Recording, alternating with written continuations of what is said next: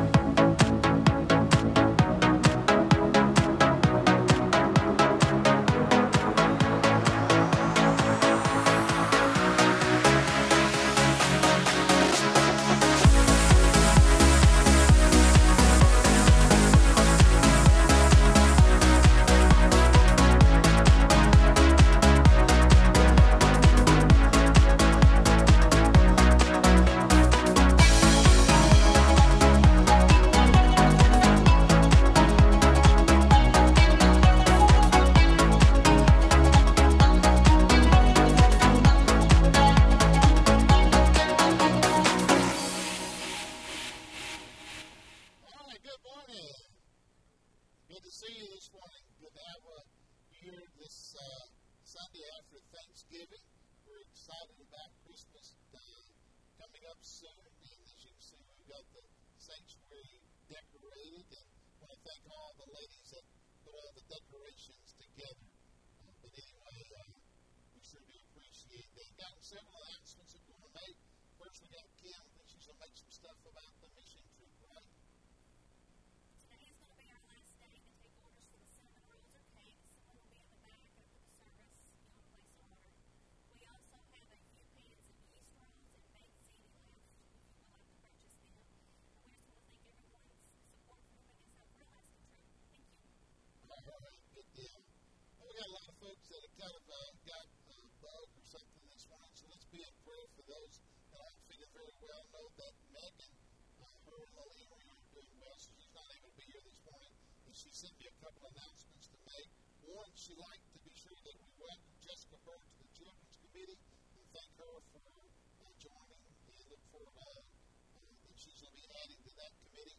And then also she wanted to be sure that everyone had an invite to come out tomorrow night to support the children's ministry for the Christmas Flake Parade. I think the kids are doing a float or something, and that starts at 6 p.m. tomorrow night. And of course, there's children's choir practice this Wednesday night. I think the performance is what?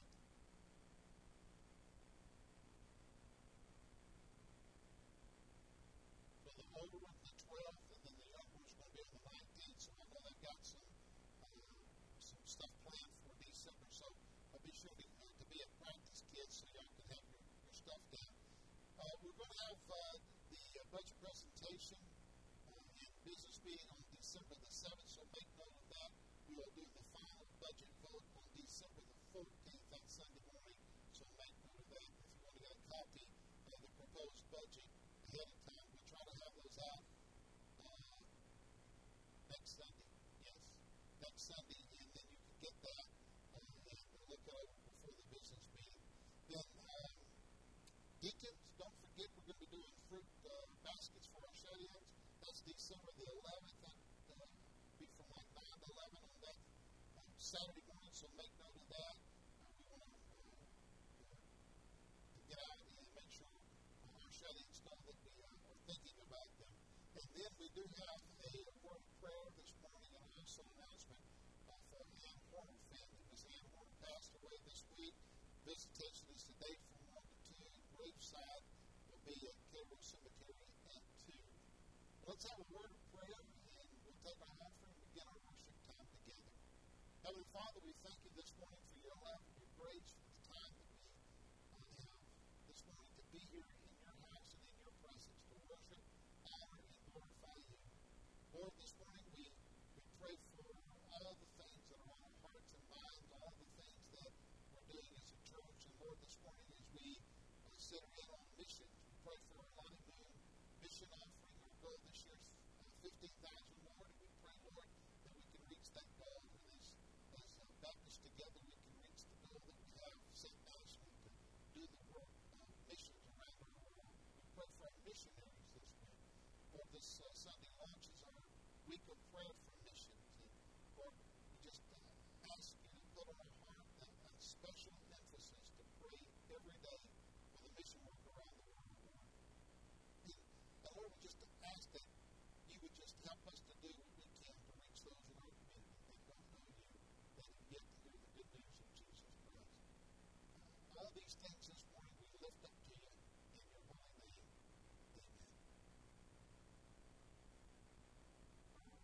Amen.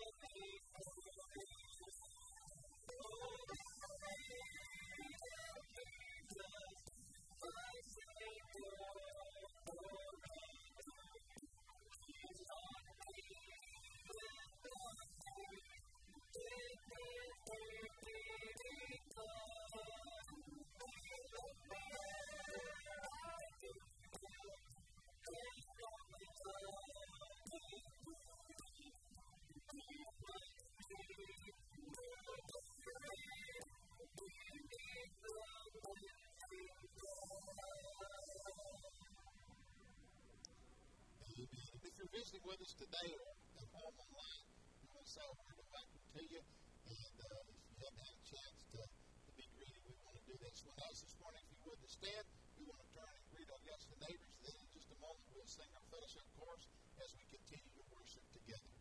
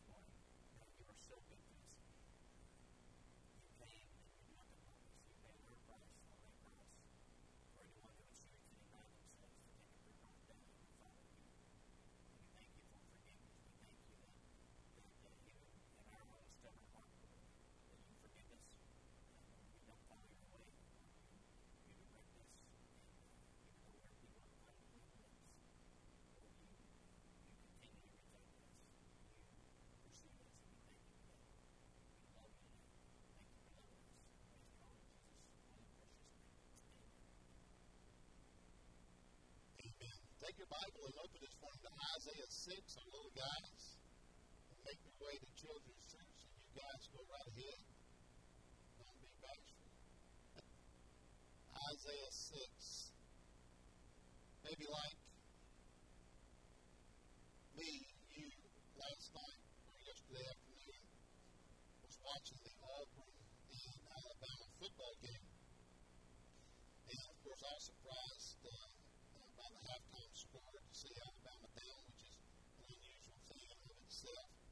And the sideline reporter had been interviewing, of course, the coaches going into halftime and coming out of halftime. I believe she had interviewed the Auburn coach coming out of halftime.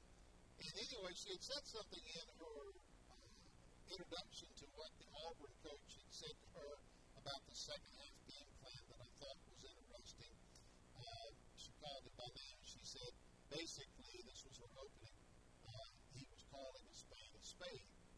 Now, when she said that, I kind of scratched my head and I thought, well, that's a rather unusual saying today, one you don't hear very often. And then, of course, that got my crazy thinking going. And I thought, well, what does that mean? What do I think it means? What does it really mean? And then also in my mind I was thinking, is that a phrase that they should be using today in this climate of, I guess, sensitivity that we have in our world today? Is that one that she could get in trouble for because of perhaps a racial overture in its remarks? So I got to looking up the, is it the etymology? Is that the right word? I hope that is reaching there. But got to looking up that phrase, calling a spade, and it's a phrase that simply means speaking the truth of a truth. You know, basically saying this is the very truth of that truth. And then studying the history of it was rather surprising to find out that it actually goes way back. And originally it was used for calling a trowel, that which bricklayers would use to lay brick or blocks, okay? And so that's kind of one of the original phrases of that phrase. And then later on, it got changed over. I think it was a play, some literary work that had been written, a famous play in the 1800s done in London, where the writer, instead of using the trowel in his play that a bricklayer would use, said, well, we're going to use a shovel. The spade is a spade, and the spade is the spade of a shovel. Which I thought that was surprising, because I always thought, well, the spade that was referred to in that phrasing was, well, the playing cards. Well, that didn't happen until the 1900s, when people began to talk about the spade being a spade and kind of locking it to the ace of spades that is in a deck of cards, and saying that's the truth of something. You know, it is what it is. And then, of course, from that, there was this sort of hint of that word spade being used in a racial way. Now, of course, the whole thing that I was reading was saying, well, it really might be a phrase that ought to be retired in our day in case it would hurt someone's feelings. But I thought it was rather interesting, the history of that whole phrase that maybe you haven't been familiar with if you're a young person you've ever heard before. But I didn't know that it applied to that shovel. But I want to this morning think with you about what is really the truth of a truth. Something that C. L. Brenner said years ago. He said, there's not much I do know about God in the sense of the fullness of God. He said this, but what I do know has definitely changed my life. And I thought about his statement, and I thought how true it is. You know, the older I get, even the more experienced I get as a student of God's Word, as a preacher for you, and a preacher called by the Lord, really the less I feel I know about God. The more I learn of God, just the less I feel I know of Him, because He is so vast, He is so greater, He is just so bigger than what we can imagine and fully understand. certainly changed my life. And I believe that's true for you. We've been in a series, The Questions That God Asks. And we come this morning to that time of year that is our Lottie Moon Missions emphasis. That Sunday after Thanksgiving, that Sunday just there, either sometimes it's in December or just before December, before we kick off our Christmas season, and it's that Sunday in which we have our emphasis and push on the week of prayer and, of course, giving. And I was thinking about the series that we were in, and I was thinking about where we're at in our preaching calendar, so to speak, in our emphasis. And I was just drawn to this passage we're going to look at this morning in Isaiah, because we kind of get to do both here. We get to look at a question that God has to Isaiah, and we also get to think about the need of being on point with missions, to have a fresh vision with missions. Kind of like what Brenner says, what we know about God and His heart for missions certainly ought to change us. So let's look at Isaiah 6 and look at verses 1 through 8 together. And we learn right away that this is a special time in Isaiah's life. It's one that he won't forget. It happened in a time and in a period where you could just easily remember. If I were to say 9/11 to you, you perhaps can remember where you were, what you were doing, and what was going on that day, right? I can remember the day I heard Elvis Presley died. I remember what I did. I remember that day so vividly. There are days that just get locked in our memory. Well, for Isaiah, this was that kind of experience. It was in the year that King Uzziah died that I saw the Lord sitting upon the throne, high and lifted up, and the train of his robe filled the temple. Above him stood the seraphim. Each had 6 wings. With 2 he covered his face, with 2 he covered his feet, and with 2 he flew. And one called to the other and said, Holy, holy, holy is the Lord of hosts. The whole earth is full of his glory. And the foundation of the threshold shook at the voice of him who called, and the house was filled with smoke. And he said, Woe is me, for I am lost, for I am a man of unclean lips, and I dwell in the midst of the people of unclean lips. And for my eyes have seen the King, the Lord of hosts. Then one of the seraphim flew to me, having in his hand a burning coal that had been taken with the tongs from the altar. And he touched my mouth and said, Behold, this has touched your lips, your guilt is taken away, and your sin atoned for. And I heard the voice of the Lord, and here's our question, Whom shall I send, and who will go for us? And Isaiah said, Then I said, Here I am, send me. We come to this moment of a fresh awakening in the prophet's life, in this believer's life. It's our prayer this morning that we would have that same sort of fresh awakening. We've come out of our own, I think, unique year. We might even wonder what is to come in this year ahead of us. I woke Thanksgiving morning, was doing my normal routine of some things and reading the news, and I had read where the World Health Organization had called a special meeting because there is now a COVID variant that is popped up in South Africa. And the wonder and the concern is, of course, what does that mean? Will our current vaccination against COVID, will that fight this off? Will we be in a lockdown and shut down again? Will we be back where we were? I was thinking about where we were a year ago. Just a little over a year ago, or it was December the 4th, Brian ended up with COVID. I think I had it even before. About 2 days later, Brian had it. Our church was in shutdown. And I was just thinking, Lord, I'm glad we're certainly don't want to go back to where we were a year ago. And yet, here we are, and still on our thoughts and our concerns and our prayers. Where are we going? In this time that we live, I think we, like Isaiah, can use a fresh vision from God. And that's our prayer this morning. I believe God still asks the question that he asked Isaiah in verse 8, whom shall I send and who will go for us?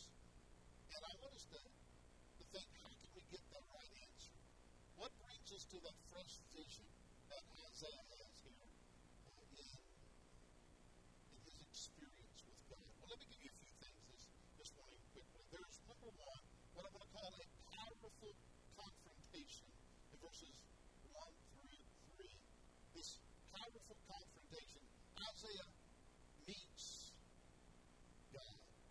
Now, think about what I just said. Isaiah meets God. But did he not already know God? And after all, he was the prophet of God. He served in the worship of God. He did the proclamation and the preaching for God. It is in that calling, it is in that experience, it's in that life work that he has a fresh encounter with God. And that says to me, I hope it says to you, that we never get so far along in our Christian journey, we never get to a point where we've kind of got there or arrived that we cannot have some sort of fresh encounter with God that changes us. I was talking to a fellow, this was years ago in our first church, and I was new as a pastor, and I was trying to get him to come to Sunday school. And he was a good man, he was a good Christian man, and certainly one that knew his Bible, and I was encouraging him to come to Sunday school and be part of our older men's class, because they really wanted him in there and would help them. And I want to forget something he told me. He said, "Preacher, I don't need to come to Sunday school. I read through the Bible 2 or 3 times a year. I already know everything I need to know." And I think I remember saying to him, I said, "Well, I hate to hear that." I said, "I think if you can, you can at least help those that are there maybe know something they need to know." But I remember not really being able to persuade him, and I just, it wasn't really worth the fight. But I'm going to change him anyway. But I remember walking away thinking how sad it was to think that he, in his own mind and his own heart, had reached a place where he allowed God off from any fresh experience in his life. Because in his mind, he already knew everything he needed to know. I really kind of walked away questioning whether he knew anything of God after that, because I thought, to me, that smacks of pride. Here's Isaiah. If anyone had a reason to be proud and to say, I'm the dude, it's Isaiah. But yet when you read through here, you read Isaiah doesn't have that pride that's puffed up. And he has this powerful confrontation with God, and he sees 3 things here. He sees the position of a sovereign God.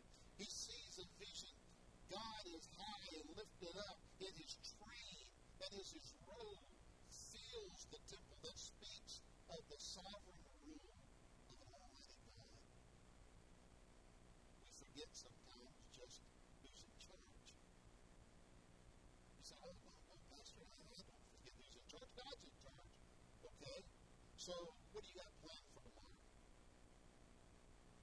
I want to ask you this question. How much of what's planned for tomorrow have you checked in with God to see if that's what he wants you to do? Who's in charge of your life? See, every day, all of our events that we plan in our life, we ought to check in with God. God, is this your will for me? Is this what you want for me? Is this where you want me to be?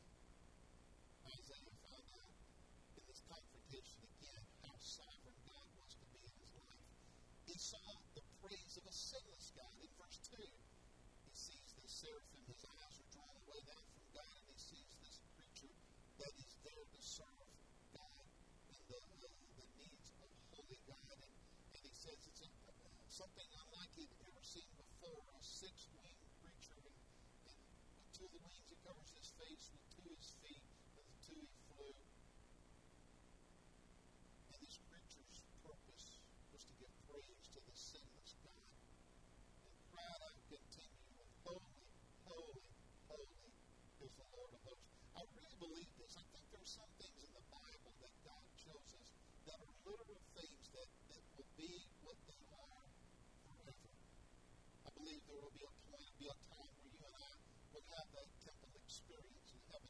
we will be in the presence of God, much in the way that Isaiah was here. And I really believe that one day we're going to be there. We'll see this creature continuing to do the same thing that Isaiah saw him do. I believe this creature perhaps goes back into eternity past to the point that God created that creature. And I believe that this creature will, these creatures, as we're told, two of them, they'll continue to exist on out into eternity future. And their full mission is to continue to do this continually before the presence of God. Why? Because he deserves it. Because that's who he is. The perfect, holy, sinless God. And lest anyone ever forget, this creature is forever flying and crying out, holy, holy, holy is the Lord God of heaven. Not once holy, not twice holy, but thrice holy. All holy, completely holy, and deserving of praise. We see the praise of the sinless God. We see the purpose of the supreme God. The whole earth is to be full of his glory. What is the meaning of life? What is the purpose of life? What is life about? This is the confrontation going on with Isaiah. Why do you live? Why do you exist? Isaiah is confronted with it. He exists. He lives for the glory of God. I was thinking about this the other day. These sorts of things begin to kind of come around in my mind and heart, particularly this time of year. Last Sunday was the Sunday in which I had lost my dad 12 years ago. And anytime you kind of get to that anniversary time of the year, you love someone like your dad or your mom, and you really begin to think about life, think about the purpose of life, the meaning of life, what life is all about, what the future holds. And as I've gotten older, I can tell you that on the inside as a person, as a man, I've changed. When I was a young person, I'm going to tell you my life was earthly focused. And, I had the Chris plan, and where Chris would be, what Chris would be doing, and how life was supposed to look and to feel. And as I've gone through life, I've experienced the fact that Chris isn't in control, that Chris doesn't get the call the shots, that my life is in his hands. And that's not something just happened. It's always been that way. I've just awakened to that reality. And as I've awakened to that reality, here's what I've learned. Because that's always true, and it has always been true, the reason I exist has never changed or wavered. It's to live for the glory of God. And that's the most supreme important thing. Still a lot of things Chris wants in life. Still a lot of things that I have that are planned in my idea of life lived out. But as I've gotten older, the one thing I can tell you that I realize is the most supreme thing is that God be glorified through my life, through my existence, through my purpose. And here's the powerful confrontation that Isaiah has experienced. He sees the sovereign God, the sinless God. He sees the supreme God. He sees the position. He sees the praise. And he sees the purpose. And then Isaiah experiences a painful conviction. Verses 4 and 5. The foundations of the threshold shook at the voice of the one who called, and the house was filled with the smoke. And he said, woe to me, for I'm lost and I'm a man of unclean lips. Two things here. There's a fearful judgment. Verse 4. Isaiah hears the voice of God, hears the voice of the most holy High One, and listen. In that moment, he realizes what he deserves. The full judgment of God. And he realizes the failing judgment upon his own life. He says, I begin to look inwardly and I realize I am lost, I'm unclean, I'm undone. I'm hopeless before an almighty, holy God. It is a painful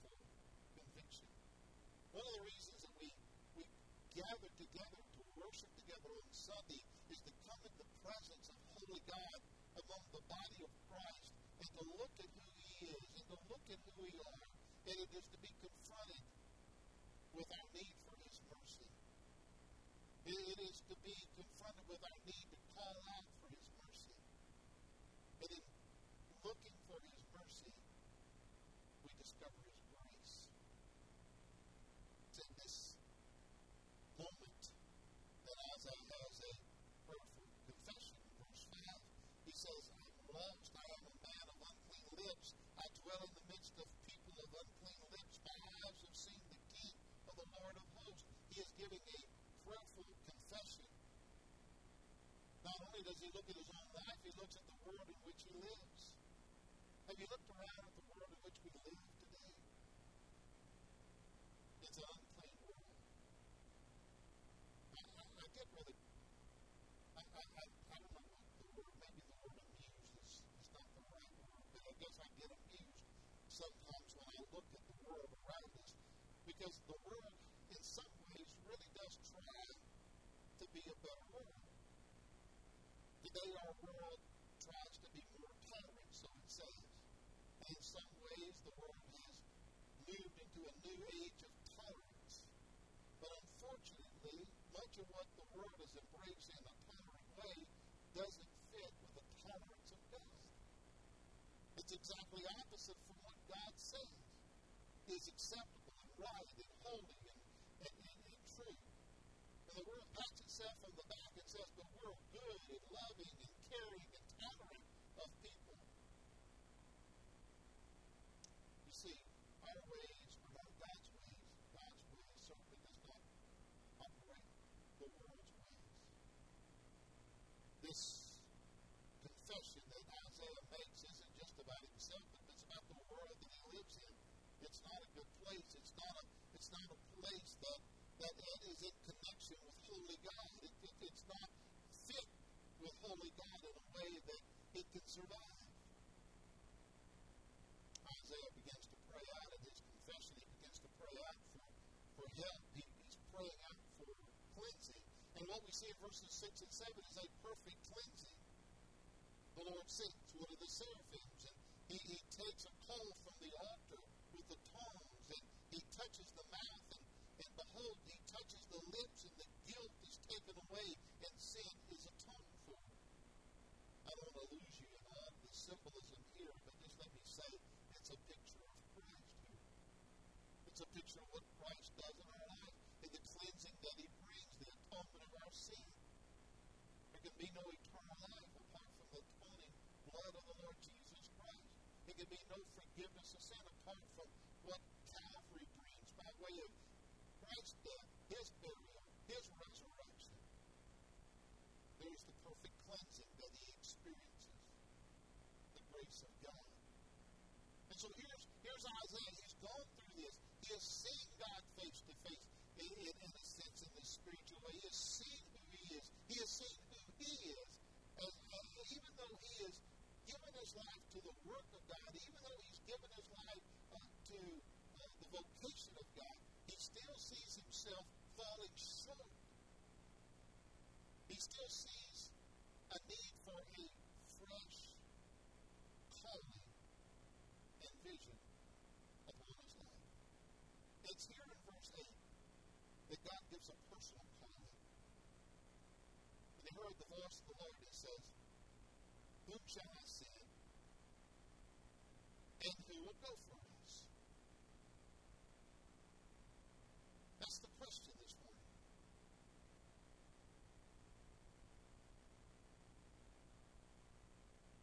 It's open. It's openly presented. God doesn't say, Isaiah, can I send you? It's whom shall I send? Open-ended. It's open opportunity to say it that way. Anyone can answer that. I think that's the way God intended to be. This wasn't just for Isaiah, it's for all who would read it, all who would hear this question later on. Whom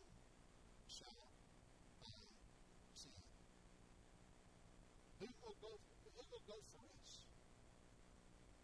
Who's the us? It's the Father, it's the Son, it's the Holy Spirit. The Father, the Son, and the Holy Spirit still ask the question today, who will go for us? God the Father, who still sits upon the throne, asks the question, who will go for us? God the Son, who died for us to forgive us of our sins, to take away our sins, to give us eternal life, asks the question, who will go for us? The Holy Spirit that knocks on our heart says, who will go for us?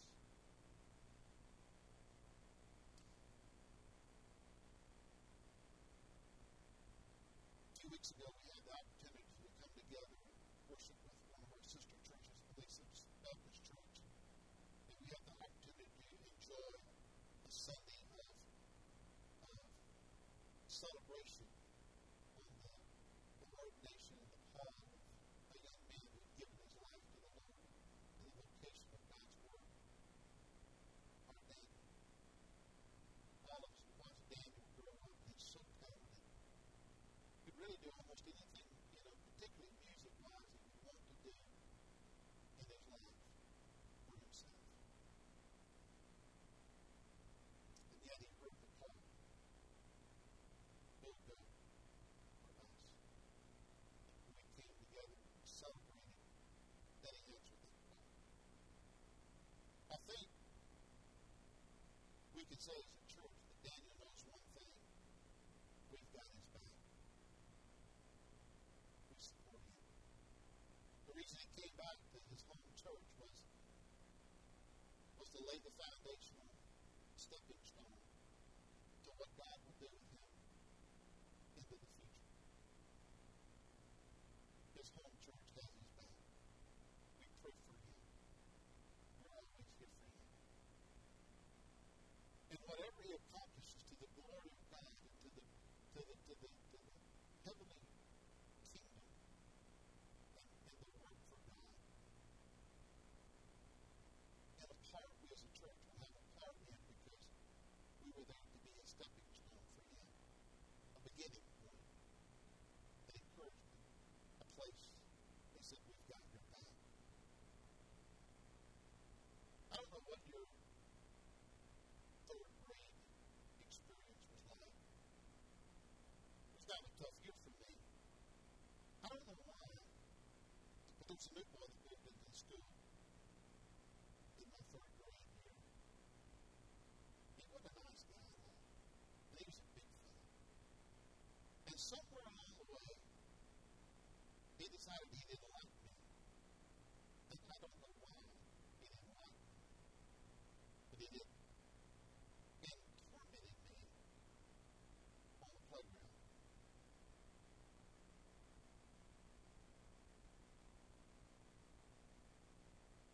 But one day, in one of my torment sessions, a fifth grader stepped up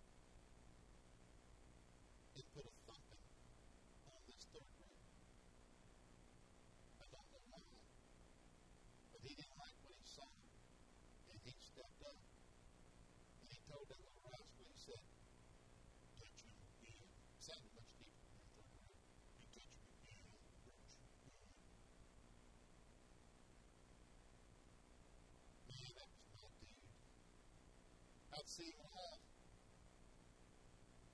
I wasn't by them no more. I don't know what happened to the fellow in third grade. I think he moved off and went to jail or something. I don't know. But I never forgot that fifth grader. He had my back. First Baptist Alamo, we've got missionaries on the field today that have had the experience that Isaiah had, that Daniel had.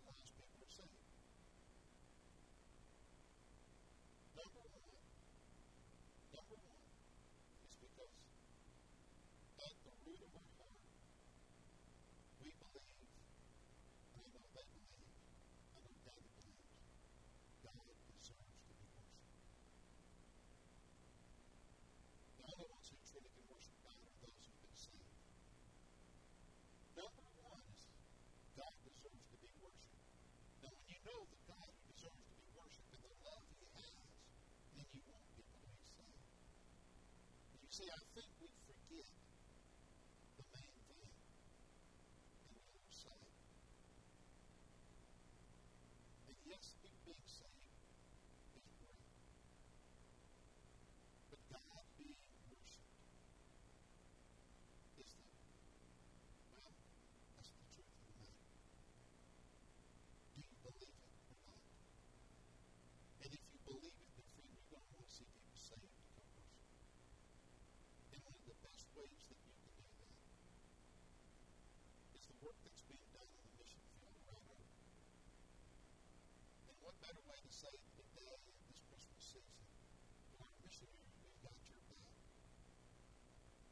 We are here for you. Than to support what God's doing in their lives. Who will go for us? The question today also is who will give for us, God says, that we may be worshipped. That others can come to us. And love us like you. Heavenly Father, whatever decision may need to be made today, we pray for a fresh encounter with a holy God that loves us, who died for us, who atones our sins, and gives us eternal life. We pray for a fresh encounter that awakes us to the word, to the question that's being asked, that's an open-ended and open-timed question that's still being asked by you, Father, by you, Jesus, by you, Holy Spirit. Whom shall we send? And Lord, we said this when Daniel was coming along. It's been far too few that have answered the call to ministry today. And as Christian parents, we're good about patting our kids on the back and saying, oh, when you grow up, you'll be a doctor, or you'll be a nurse, or you'll be this, or you'll be that. But very few parents say, oh, you give your heart to God, to the work of God, to the mission work of God. And then, Lord, forgive us for when there are those that do answer the call to do mission. We forget about them. We don't support them. We don't have their back like we should. And God, we hear the news that missionaries haven't been called home from the mission field because there's just not the funding there. And entire regions, Lord, have been shut down to the gospel good news. We say that, in essence, that God, you don't deserve to be worshipped by those in Asia, or in the Middle East, or in Africa, or in the remote parts of the Amazon, or any place around the world. But yet, nothing could be more further from the truth than God, you are to be worshipped by every tongue, and every knee should bow before a great, awesome, supreme, and holy God. Give us a fresh awakening for those who are lost around our world and those who are lost in our own backyard to do what it takes that we might worship and praise and glorify you, each and every one of us. Whatever decision needs to be made, both at home and here today, Lord, let your will be done in your name we pray, Jesus. Amen. We're going to stand and sing. The Lord spoke to you. We pray God's blessings upon you as you worship with us today. If God has led you to make a decision today for Jesus, we would love to hear about it. We invite you to come to our website, cometothecross.net. Our online decision card will allow you to tell us about the decision that you're making. All decisions, all contacts are kept private and are confidential. However, we would be able to pray for you, and perhaps I'd even be able to call you and pray with you about what God has led you to do, if you so desire. So fill out the form, let us know, and just know that we love you and God loves you, and we're excited that you're taking this first step for God today.